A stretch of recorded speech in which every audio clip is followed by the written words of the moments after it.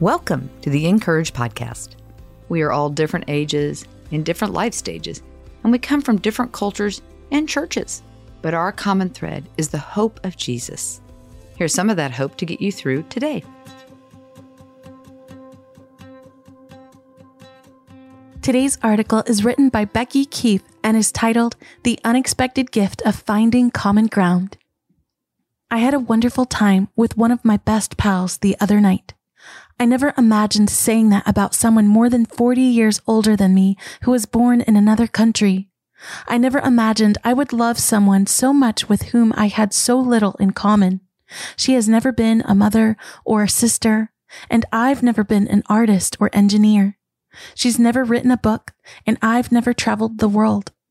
I don't know what it's like to lose my husband or live through World War II, and she doesn't know what it's like to live with clinical anxiety.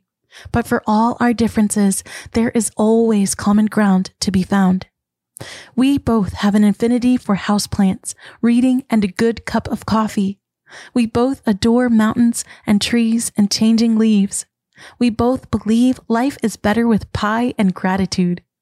And every time we're together, I learn something new about my beautifully aged friend that makes me love her even more. As we sat together near first base, watching my two older sons play baseball, as the late afternoon sky turned to golden dusk and the nearby foothills, palm trees, and pines popped like charcoal silhouettes against the sky, I learned that once Crystal sliced her leg open while skiing. When she got to urgent care, the doctor told her the numbing shots might hurt as bad as the actual stitches. So she said, "Well then, just sew me up. But make sure you do it tight because I've got a downhill ski race in 3 days." She threw her head back and laughed. It was almost as if her decades of lines and wrinkles faded into the shadows of wild memories. Though her 80-something-year-old body can no longer shred the slopes, run a 10K, soar upside down in a prop plane or white water raft, yes, she did all those things. Her adventurous spark and joy for life is still alive and well. And I almost missed the gift of her story and pleasure. Earlier in the day, Crystal came to mind.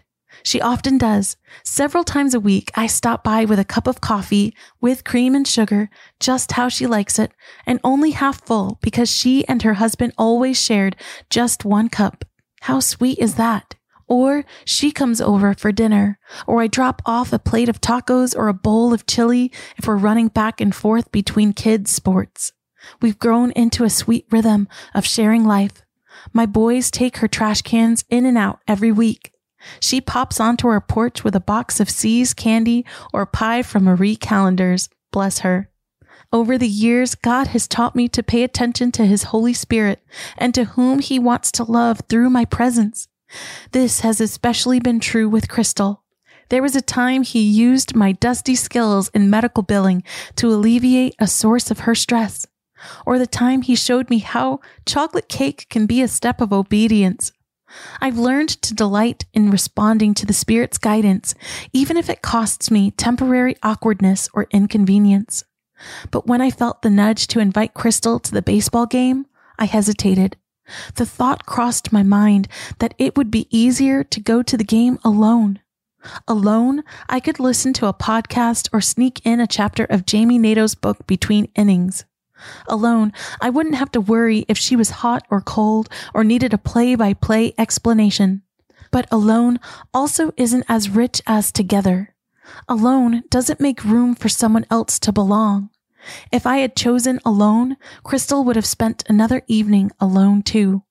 I pulled out my phone and scooted closer to my dear friend.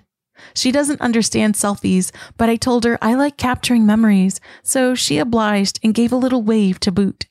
I showed her the photo and she asked, "How can I get a print of this?" "I'll get one made for you." She smiled wide and said she will send it to her family in Germany. I think God was smiling too. He delights when His kids take care of one another. He is thrilled when we soak in His love for us so much that we can't help but let it pour out to others. Hebrews 13 verse 16 says, "Don't neglect to do what is good and to share, for God is pleased with such sacrifices." Philippians 2 verse 4 reminds us, don't look out only for your own interests, but take an interest in others too. And of course, Jesus commands, love each other. Just as I have loved you, you should love each other. John 13 verse 34. Who in your life can you love and look out for this week? Who might be waiting for an invitation to belong? I guarantee they won't be the only one marked by the gift of together.